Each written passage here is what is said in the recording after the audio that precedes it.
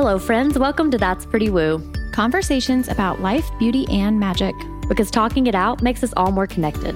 We're your hosts, Jordan Medina and Kayleen Seuss, two friends navigating the balance between making time for our work and passions while trying to be present in everyday life as mothers, partners, and citizens of the universe.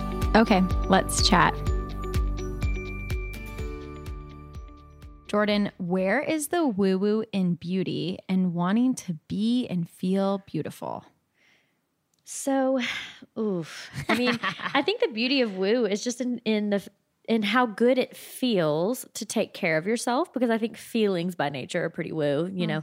And it feels good. I think in every culture, there's a billion different ideas of like what beauty is. You know, there's no like one universal beauty, I don't think. But how you achieve them, you know, in these different cultures varies so much. But I think just the idea of like taking that time for yourself and doing something for yourself to make you feel a certain way, like that's beauty.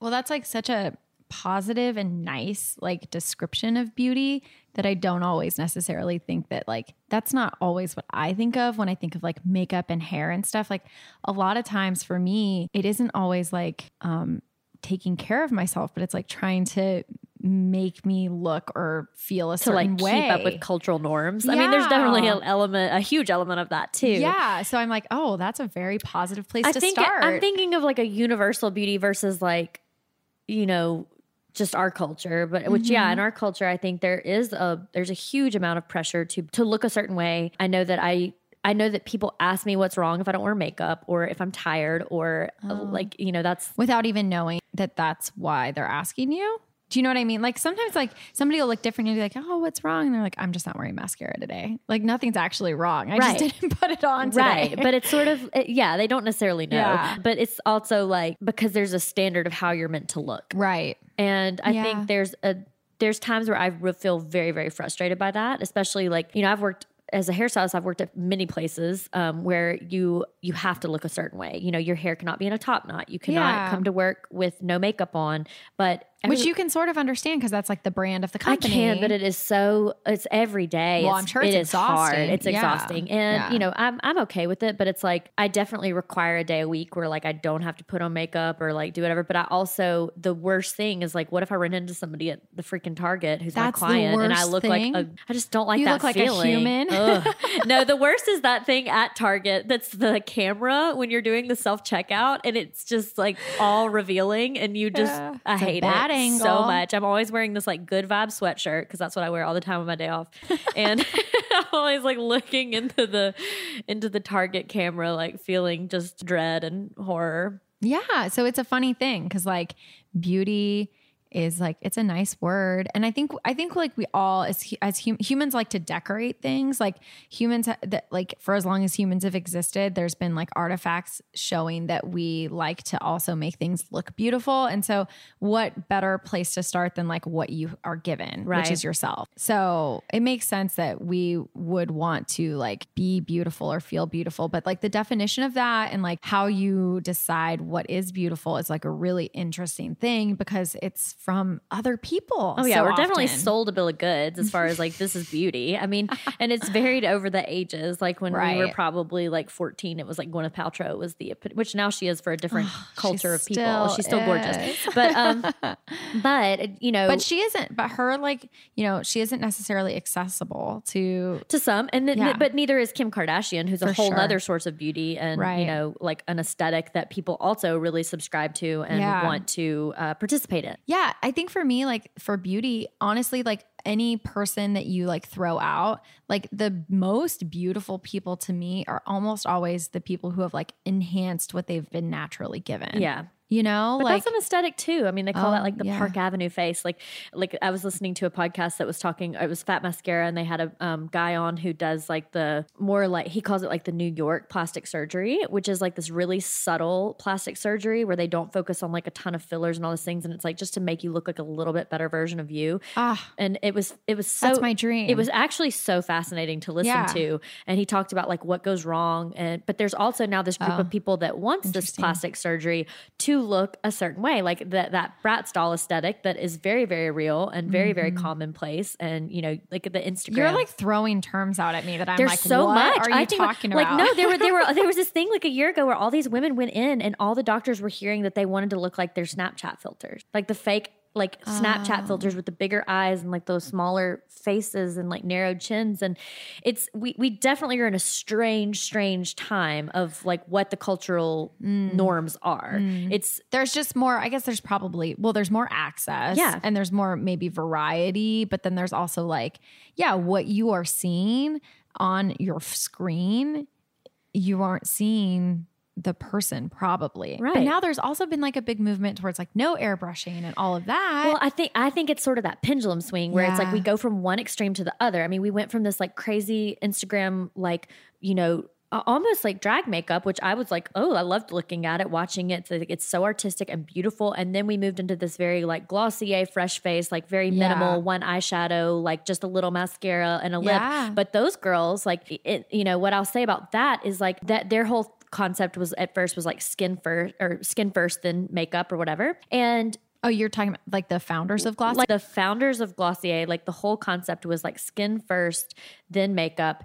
And it's interesting because these are people who also have access to like every laser treatment and every like, you know, the park, they have the Park Avenue face. Like they can, you know, go and have these expensive treatments to look like this aesthetic where you maybe don't have to wear as much makeup. So it's sort of like a high maintenance to be low maintenance, which I think of a lot. Like you're going and getting like IPL treatments and Botox and facials so that you can look. But then you don't have to put on a lot of makeup. But then you don't have to wear a lot of makeup. But I can't say that one's necessarily better than the other. No. And actually, I think that is maybe our disclaimer is that like none of this is like better than the other. No. Like, and I'm very interested in like, well, where is the woo woo in it? Like, where are the things? And I think the visual that I got when you were saying, you know, it's taking care of yourself was like how nice it feels if you've ever had the chance to have a facial, which I just recently got into.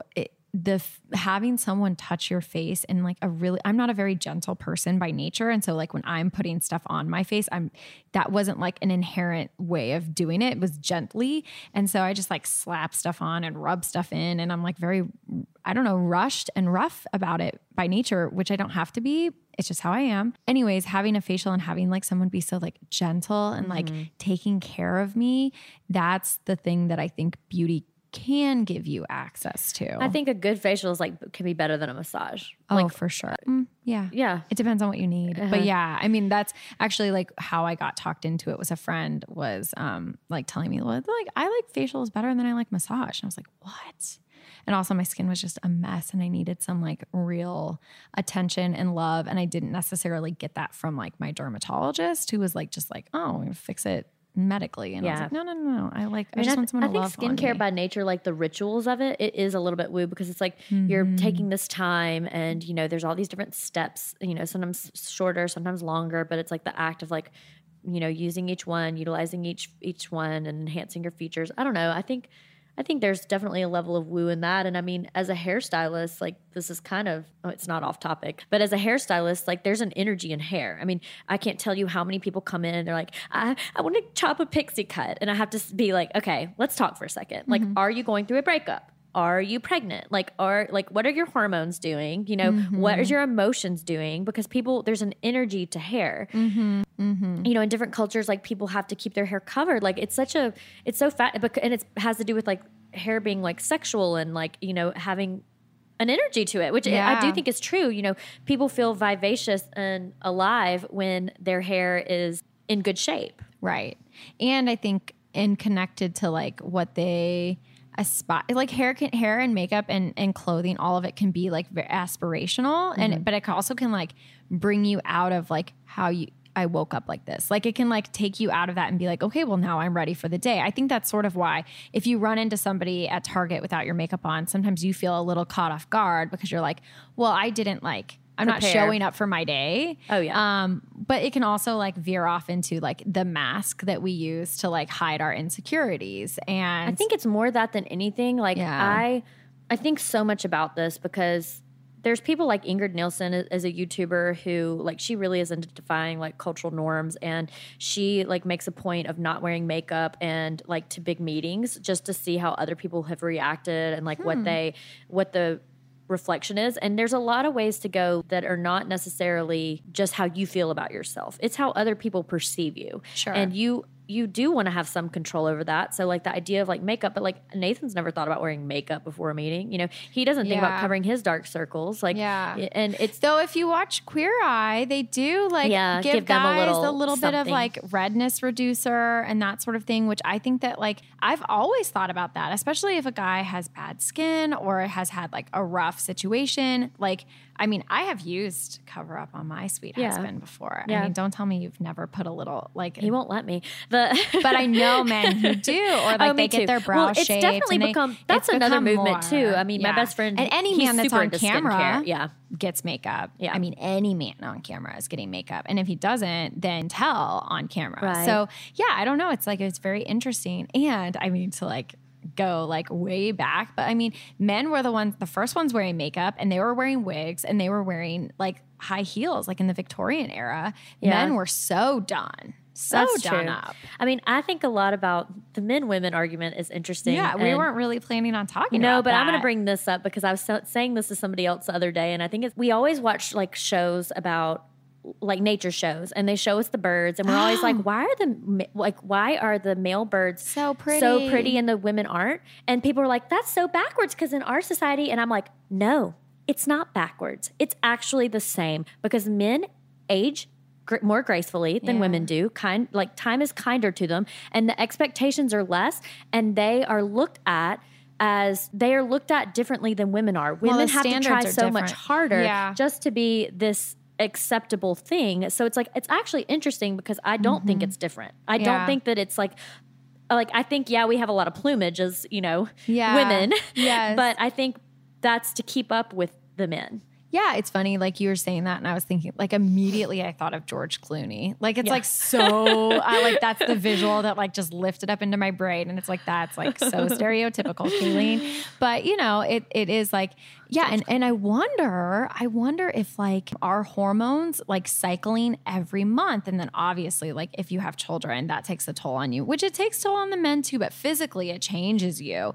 And so I wonder if like the way that we age is different because we're going through this like monthly cycle. Men have 2 hormone cycles in their lives. Like their big thing is like the testosterone with the hair, you know, and that is a huge concern for a lot of men. Like it's the first thing people mention when they sit in my chair, even if they have like a head full of hair when they're guys. And it's very interesting. And they can't do much to cover that up. No. But it's like for them, that's a symbol of like virility and youth. And it is for women as well. I mean, if a woman is losing her hair, trust me, it's also feels like an issue. Yeah. But I think it's interesting because like women have all these hormonal shifts that cause all these little subtle crazy things, like where you store your weight and like where you so, and yes, it does affect how you feel. Like the day before I start a period, like I know I'm about to do it because I crave chocolate, which I never want, but also because I change my outfit like 6 times, like nothing feels good on me. And that's just not really my nature. I'm like, no, this is not right. Like it's like I can't get comfortable in my own skin. And that sucks. Like that's built into me. It has nothing to do with what anybody else is telling me. It's a feeling that I have, so beauty is a funny thing because sometimes it's not so tangible as, oh, I can just put this on and make myself feel better. Although I think that stuff can help. And that's why I don't knock it. Like I love makeup. I love, a good hairstyle. Like the worst I've realized now, like I wash my hair probably twice a week. I have very thick hair. I really need to wash it 3 times a week because that last day, I just like life doesn't feel as good. It doesn't feel as good with dirty hair. Like that. It's just that little extra fourth grime. Day. I'm like, ugh. I should have washed it. That's how I always feel. So I'm gonna start scheduling it out a little bit more intentionally. Yeah. I mean, that's the thing. I think, some of this beauty world, you definitely can go overboard in different arenas. And I think that you and I both have in different ways, but like when you're able to find like what works for you. And to me, that means what feels good to you, but also like how you present yourself in the world. Like if you're feeling grimy, like you're going to feel grimy, and that's just not like a good feeling. No, no amount of dry shampoo is going to resolve that grimy feeling. That's hygiene too. It's not just beauty. Like I definitely have people who overuse the dry shampoo in my chair, and I'm like, girl, wash your hair. Like, oh, Rachel Hollis. You got like an oil patch. Okay, here, kind of like in the same vein, what do you think about this whole movement, which I definitely think there's a lot of woo washing. Woo washing isn't a word. Green washing is actually the word, but I think there's some woo washing too. What do you think about like green beauty, clean beauty, and the toxic? Okay, the toxic beauty movement. That's been the movement, right? That's like the lifelong That's what movement. It's always been. Yeah. And I get really nervous and uncomfortable with the labels around all of it because it's like I'm very easily, like it's easy to suggest things to me and I get like excited about it, especially if somebody packages it up being better for my body and the environment. So I'm like, okay, when you say toxic beauty, that makes me want to like take a shower. But then I'm like, wait, is there toxins in my water and in my shampoo that I need to be worried about? So there's like, it just is like a rabbit hole that can get very like scary for me very quickly. And so I think that being pregnant and feeling like every chemical is very dangerous, and then having tiny babies and really starting to experience for the first time in my adult life how our bodies are like little sponges, and that like when you have like a very brand new baby, it's like every little thing you feel like is being done to the body of this baby. So those two things kind of like brought my awareness to like, maybe I want to use things with less chemicals, and maybe I want to like use things that are more natural.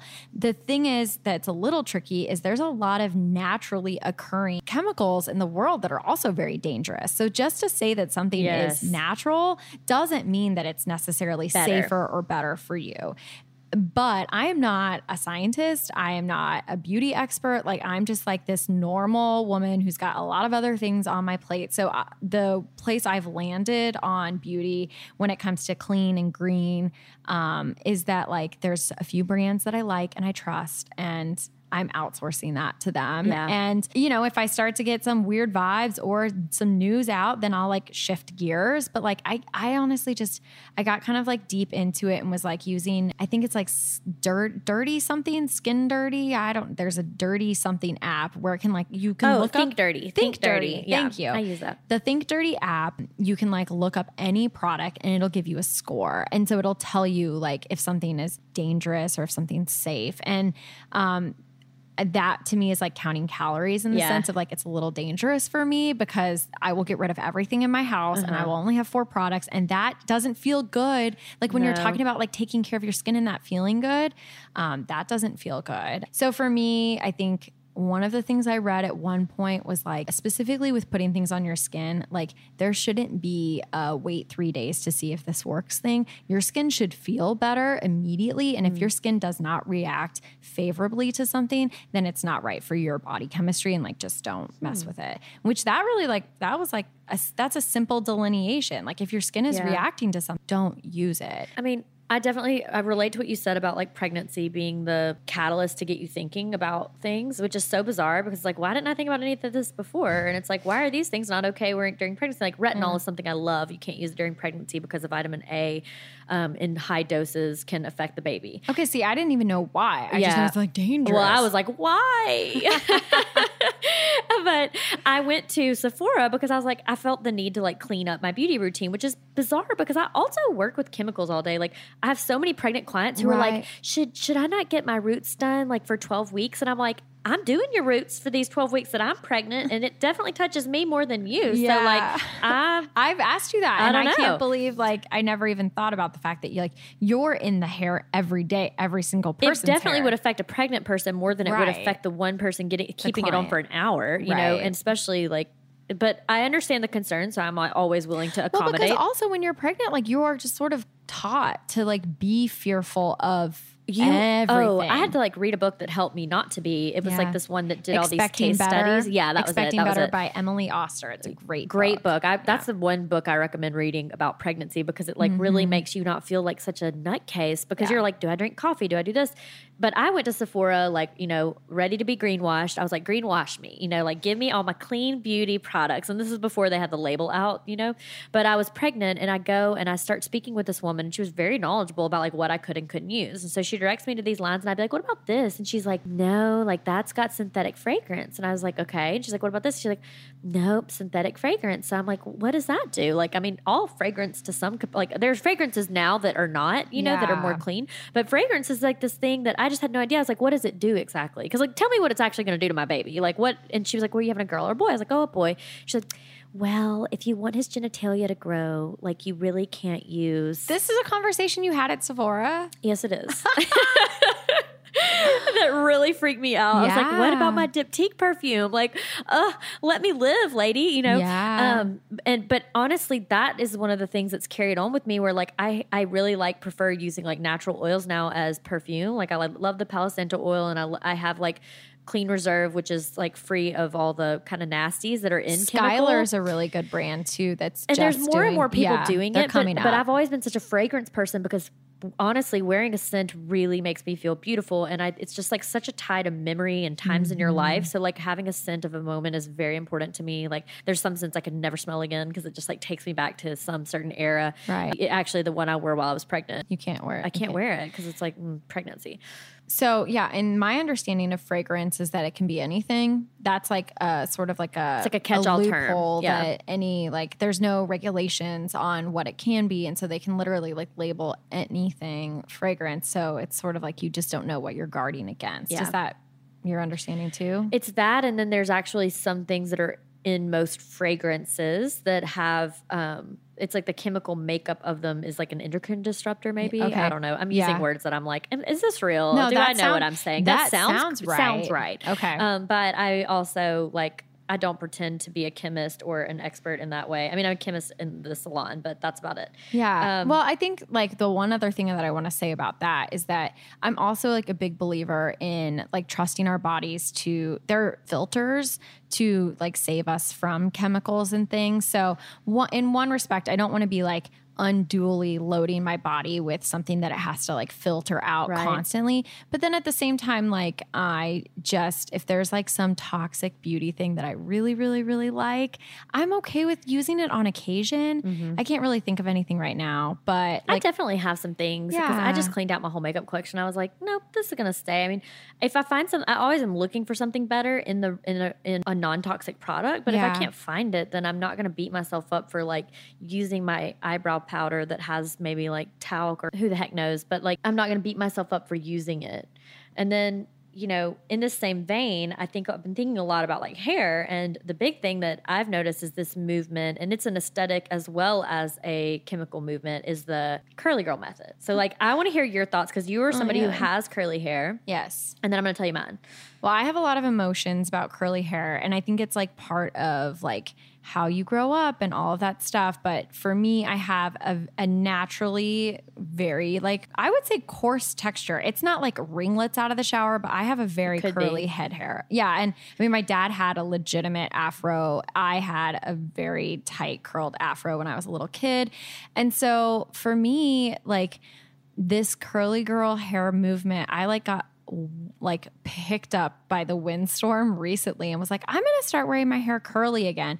But after a lifetime of finally landing on a place where I like my hair today, the way that I've been styling it, which the way I style my hair is I let it air dry and the next day I curl it to give it some definition. And then I can let it be the next day. I can wake up and just comb through it and those curls are like staying and it's nice and it's controlled. And so it's like a little bit nervous for me to be like, oh, I'm going to wear my hair natural again, because for so long I wore my hair natural and it wasn't what was beautiful and it was made fun of and I was very self-conscious about it and it was frizzy and I didn't grow up with anybody who knew what to do with curly hair. So like if my daughter, who seems like she is going to have curly hair, like she's already going to be ahead of the game because like I know not to mess with her curls. I'm going to let them be like, we're going to curly girl method her hair until I'm ready for her to use hot tools and then she can decide what she wants wants to do with it. But the crazy part about so a little bit about the Curly Girl method, it was originally, it came up by Lorraine Massey in the 90s. I actually had this book in the 90s, and it's called The Curly Girl. And she's the one who originally came up with the Diva Curl line. She was a partner with somebody else. They owned a salon called Diva Chin. And she had worked in like a high-end salon, either like New York, I think, and they had basically told her she would need to straighten her hair to work the shampoo bowl at the time. Yeah. And it was because that's what we were doing. Because it was this like cultural thing. And she has like the, you know, like tight ringlet. And she was so outspoken about it. But there's also, it's a methodology that involves the removal of certain chemicals that are like commonly found in our products. So silicones, parabens, sulfates are like you cannot use these. It requires like a final wash to remove all the silicones off your hair. And then there's also a transition phase, which takes about 6 months for your hair to basically find itself again. Because if you've been straightening or blowing out or using these chemicals on your hair, it really is a process to get back. And so like one thing that I'll say is I'm going to do, before this podcast episode comes out, on my Hey Pooker hair blog, I'm going to come up with a cumulative list of like the best Curly Girl resources, because I do think that it's very necessary to have them. I mean, these women read. I'm in the Curly Girl support group on Facebook. That's a great place to start. And there's a search bar, so you don't have to like go in there and be like, what do I do? Like just use the search bar, because it's a great resource for like what products you can use. And honestly, most of the products are drugstore. A lot of them are products that were typically sold or geared more towards like the African-American community or women who like didn't have the choice maybe not to wear their hair curly, which where they have the natural texture. Yeah. And you know, you can learn about your different curl types, which there's everything from like a light wave to, you know, this and that. And the interesting thing is it also involves the utilization of certain techniques. So like you sopping wet, you would squish to condish. They have all these like little terms. So like you put all this like, you put your conditioner in sopping wet, you're going to leave it in your hair, you're going to put gel on top of that. Because it's like about moisture. It forms a hard cast, and then you like scrunch it out once it's fully dry to give yourself like the best styling. And yes, it's a lot of it is about looking at your hair and learning its protein moisture balance, which like all this stuff, I mean, most of my hairstylist friends, this is science. There's science to this. Most of my friends who even think they like specialize in curly hair behind the chair, like they don't know this stuff. And all these people in this community are so put out because they're like, why is nobody teaching this in hair school? And you don't necessarily learn this. Like I was lucky enough to go to a school that taught us a little bit, but this is really, and then you're also very deep into research. I love research. So for me, it's been an education on my own. But what I will say is this, like I myself, I mean,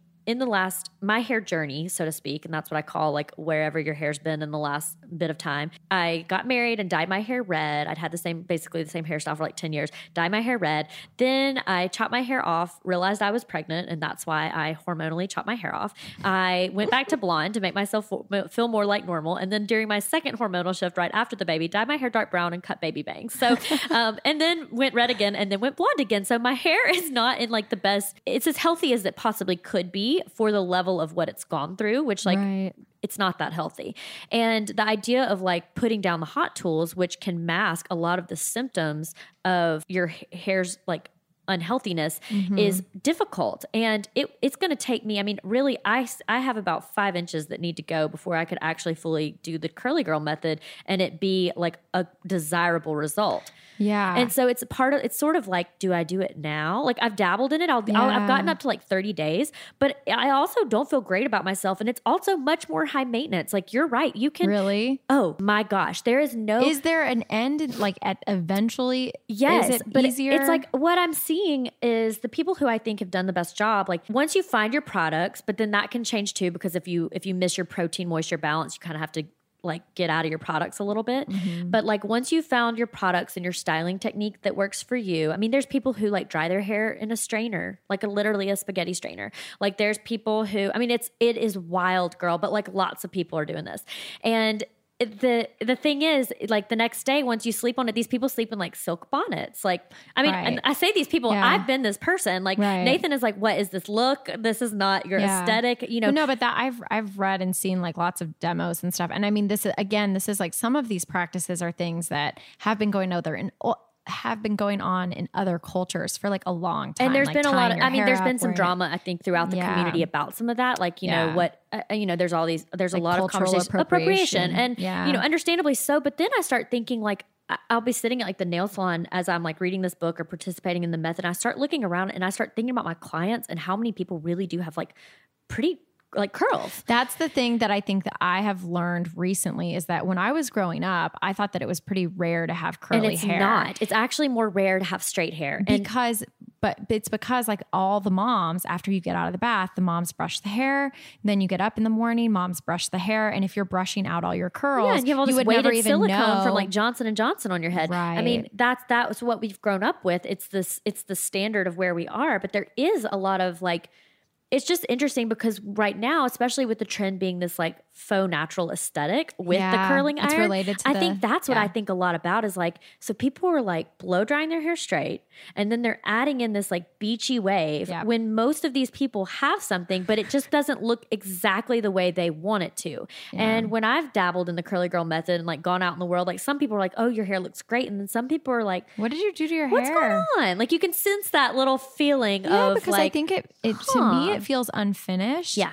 When you let it be natural. And that's a very vulnerable, uncomfortable place for my hair to feel because that was my only choice. Yeah. Because it would take 3 hours to flat iron my hair. And even then it didn't look good. But that is how we are conditioned. Yeah. And so I'm glad that this is a movement. I'm really glad. And it's like, but even me, a hairstylist who's pretty well versed in this method, like and has all the access, the access. I have all the products. Like, even I am not comfortable fully committing because, like, I think it's hard to kind of refresh your hair the next day. I think that's where I get like I don't love it because I'm like a shower at night kind of person or bathe at night kind of person. So I don't love the idea of having to like redo my hair completely in the morning or wash it more often than I already do. And it doesn't necessarily hold up that well to like sleep. And I don't know. There's different, there's people who have different workarounds with it, but it's high maintenance, even though it's this like natural thing. But I am interested to see where it goes and what becomes the norm. And if that becomes more of the desired aesthetic, which I feel like I think it's going that way. I see it that way because like there's all these shags coming out right now and definitely people are wearing like curly bangs and a lot more natural texture. And like the products are definitely moving in the direction. Even like the direction of like what style clothes are in right now, like we're heading backwards in time. And some of those hairstyles were bigger and they were more like, full and just more like natural. So I do think that there's going to be, but it's a very like personal, weird feeling. I tried to wear my hair curly for like 5 or 6 days when we were on vacation a few months ago. And I was just like, I don't like it. Like and then I felt a lot of shame and weirdness about like me not liking something that A has become popular and B is my naturalness. Like, but that's what I'm saying. There's a pressure there too. I feel that too. I feel a pressure to force my hair like to do this thing that I know it can do. I do know it can. That and to give up the hot tools. And if you're in these groups sometimes on Facebook, like people can be very stringent. Like I've kind of called it like my hybrid. Like I don't use certain things and I turn my hot tools way down because here's the thing: if you're not using the silicones on your hair, you better not use the hot tools because if you don't, you are not protecting your hair. Think about like silicone oven mitts. Like that's what you're doing when you're coating your hair with silicone. It's helping protect you. So I have to turn my hot tools way, way down. But I kind of call it like it's like a hybrid version of the curly girl method. And that's where I'm comfortable with right now. But it's the Pooker method. It's the Pooker method. It's something. And I haven't quite mastered it myself. Woo washing. Pooker method. Yeah. But I don't know. It's I can't get enough of it. Like I love looking it up. I love seeing people's like before and after their 6-month like reveals, and why it doesn't work for some people, but it's really like they just kind of throw in the towel too soon. And I'm like, I don't want to be that person, but I am. Yeah. And there's also like for me, when I see a woman with like a nice, beautiful, full head of hair, I'm always like, you look so beautiful and radiant. But then with me, like I don't want my hair to be too big. And I love big hair. Definitely, but that's from being made fun of for having frizzy hair. Yeah. Like that's just like 4th grade me being like, no, don't get made fun of. Like it's just me protecting. And so, it's very funny because like on another woman, I think it's stunning. And I have some friends with great heads of curly hair. And then I'm like, how do you do it? How do you have the bravery to do it? Which is just such a funny little, it's a hang up that I have that I'm sure other people have too. Yeah. I'm telling you that I have it. Like I have the same hang up. It's people like, you did something different over there with your hair, you know, and I'm a hairstylist. Like, that doesn't sound like a compliment. I also need people to come in and trust me. So there's like this level of like, I don't want them to think that I'm somebody that doesn't put pride into myself, especially when it takes so darn long to freaking get the look anyway. It's like, I don't know. It's just a really interesting thing. I can't wait to see where it goes. And if I like ever can make it past 30 days, I'd be very curious to see what would happen. Oh, I know what you're going to do. You're going to do a 100-day challenge where you're like, at the end of this, I'm done. I'm done with the 100-day challenge. We'll see. I'm on to the 1-year challenge.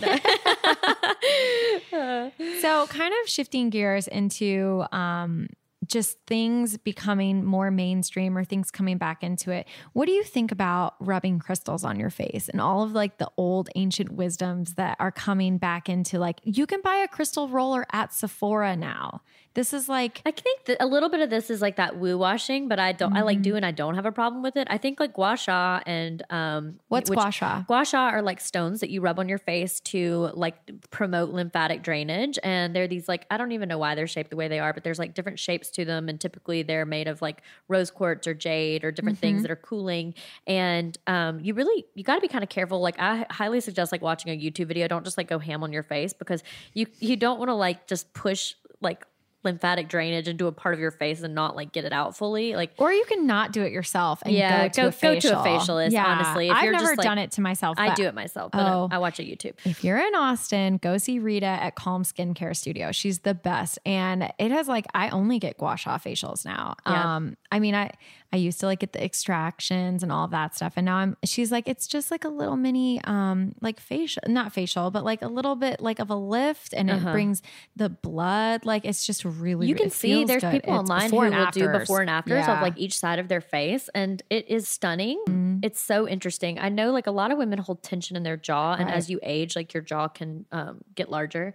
And I was listening to like I read in a Scott Barnes book once that before he does any makeup application, he like touches the pressure points on a woman's cheek and like does the jaw release. And he says it takes like 10 years off their life. And I think that's kind of like what all this is. But I think there's a lot of like Ayurveda and all these remedies that are kind of moving into the mainstream as like these beauty rituals that, you know, are more the norm, like oil pulling, you know, for whiter teeth or for all these things. And, you know, really these are like grounding rituals in the Ayurveda principles. And now it's like, oh, these are things that people do to make their teeth whiter. I don't know. It's just really interesting. It is really interesting. And there's like a lot more, I think, blending of like wellness with beauty also. And so things are just kind of converging to where like now you be taking supplements for brighter skin. Right. Whereas before I'd be like, well, just put a little bit more blush on or like pinch your cheeks. I mean, they sell multiple brands of supplements at Sephora. Like that is like, there's not, everybody's drinking collagen peptides. Like they are on every end cap of every aisle in every grocery now. Like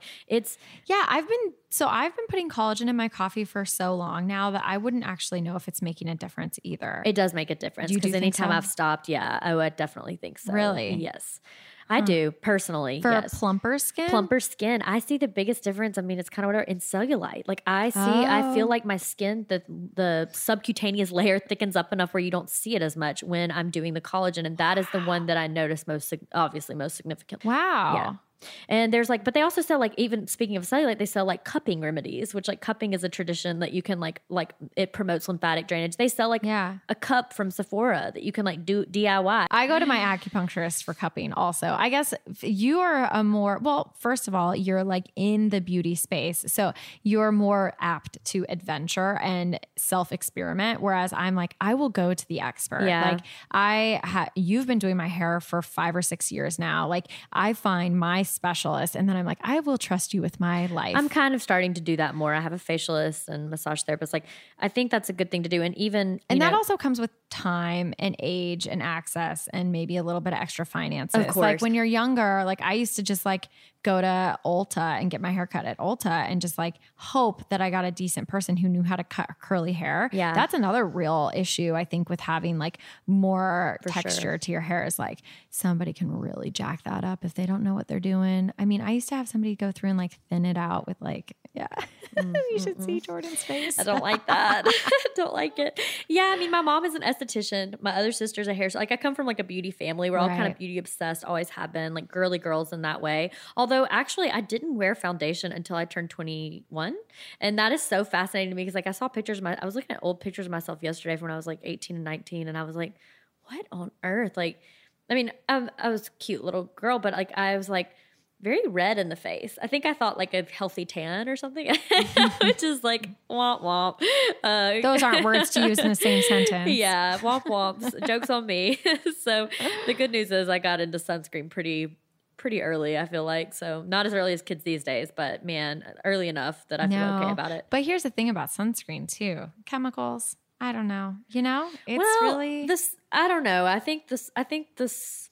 It's an interesting subject of the sunscreen stuff. I mean, there's a lot of like correlation versus causation in those things. There's a lot of stuff about like mineral versus chemical, or physical rather. UVA versus UVB. Yeah, but I think just wear the sunscreen because when you look at like I think when you look long term at like the effects of the sun versus like the sunscreen. Yeah. Well, also, I mean, there's also things that we used to do that we're not doing anymore. That's going to set everybody up in a lot better place. Like we're not slathering up in oil. Oh yeah. I used to put Afro Sheen on my body. Yeah. And like bake in the sun on top of my best friend's like, they had like a hot tub cover and we would like lay on, or like asphalt. I would literally get on like the asphalt roof of my house when I was like 18 and be like, are girls doing that now? I hope not. I'm sure somewhere, but don't do it, girls. Like, I know, it's just don't do it. You think you won't care about like youth when you're young. Like you think you won't care about aging when you're young. And it's like, you will. I remember I've always rubbed my eyes terribly. And I can remember like being in 9th grade and my friend Caroline Webb looked at me and she was like,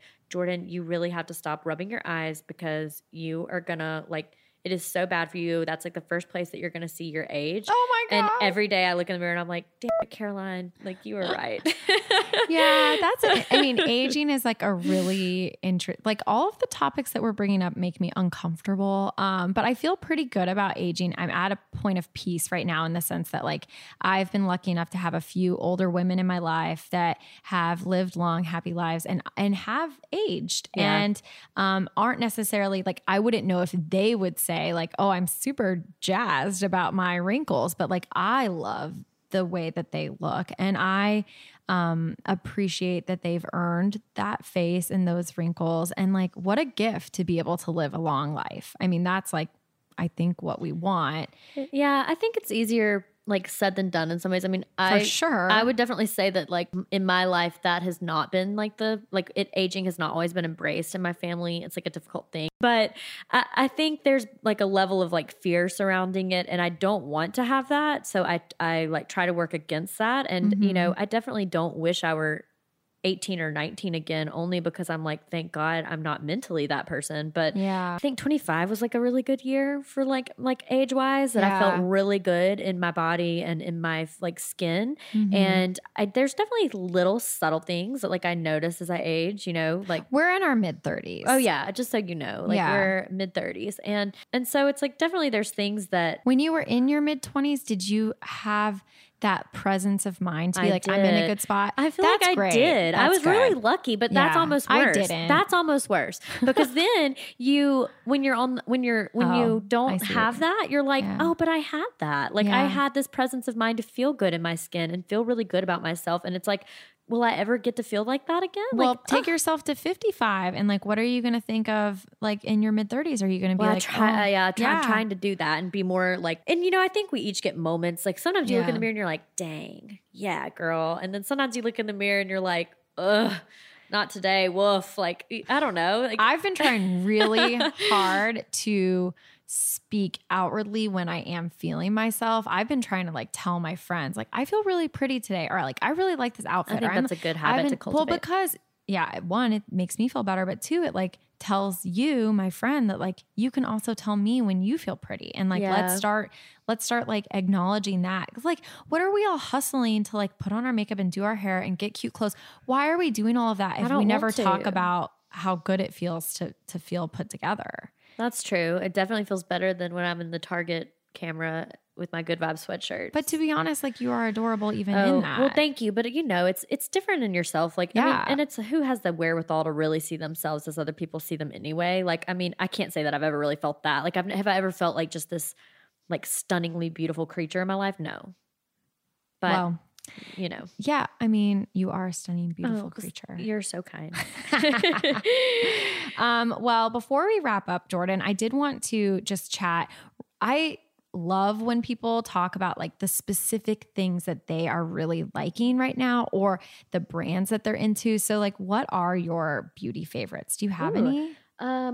Yes. Like when I'm doing the curly girl method, I like the Kinky Curly line, which is like, you know, I think that one's great. It smells good too. I love R&Co when I'm not doing the curly girl method. That's kind of what I have in my shower currently. I know, you guys, I just like love being at my hairstylist's house and like looking in her shower and being like, what does Jordan use? Oh God. It's like, I mean, I use like Dr. Bronner, like something it's very so basic. Great. Yeah. Facial stuff. I have a lot of favorites, but I love the Drunk Elephant Baby Facial as a classic for like a nice like weekly exfoliating treatment. I love the I really use a lot of like CeraVe and like stuff like that for just basic stuff. And then I like Sunday Riley a lot too. I love their retinoid or retinol oil. That's I love like facial an investment oils. Brand, right? It's not bad. It's like, I mean, okay. I feel like I'm into that like mid tier versus like I don't use La Mer, which is like a $300 face cream, you know, even though I think it's great. I think there's other alternatives. But I think, you know, my happy place is like if the product costs about $100, and I'm also like, I'm not so liberal with it that it doesn't conserve. That's the thing that I've been learning is like, yeah, you don't have to like plow through your product. No. Oh, the other thing we didn't talk about is like project empties and like actually using the stuff that you buy. Well, I think we might get into that in a different future episode. Yeah. Okay. Yeah. All right. Well, I'll run through my favorites real quick. I'm obsessed with Glossier and Beauty Counter. So when you were talking about that, like effortless, easy 5-minute face, like that is what I'm aspiring towards all the time. And on skincare, I've recently become obsessed with May Lidstrom. I just love her products. And also One Love Organics is like another one of those like clean beauty brands that I really like. And I have my eye on True Botanicals. Have you used any of their stuff? Mm-mm. Okay. Well, they're also like in that wellness like category. And I saw their founder, Hillary Peterson, speak at an event in Austin. And she was just like one of those lovely humans that I'm like, oh, I want to give her my money. Yeah. And also like, it seems like her products are legit. And then the other thing I've discovered recently is Rodan and Fields, which, you know, people have mixed feelings about. My friend Christy started selling them and I love their lash boost. Yeah, I didn't know. Lash boost. I had no idea how postpartum hair loss impacted my eyelashes, but it really did. And so using Lash Boost like brought my lashes back, and that has made my eyes feel like they're mine again. Yeah, I love Lash Boost. Yeah. Well, friends, the new moon is just a few days away, which means that another edition of our Woo Letter will be going out to subscribers. If you're not familiar with the Woo Letter, it's our monthly newsletter where we share playlists, inspiration, and updates with each new moon. You can visit that'sprettywoo.com to subscribe. Next week, we're talking about stuff, minimalism, and creating spaces with good vibes. We'll see y'all then. Bye, friends. Bye. Thank you, friends, for listening. Please connect with us at that'sprettywoo.com and on Instagram at that'sprettywoo. Make sure you subscribe to catch next week's episode and share our pod with anyone you know who's into stuff that's pretty woo.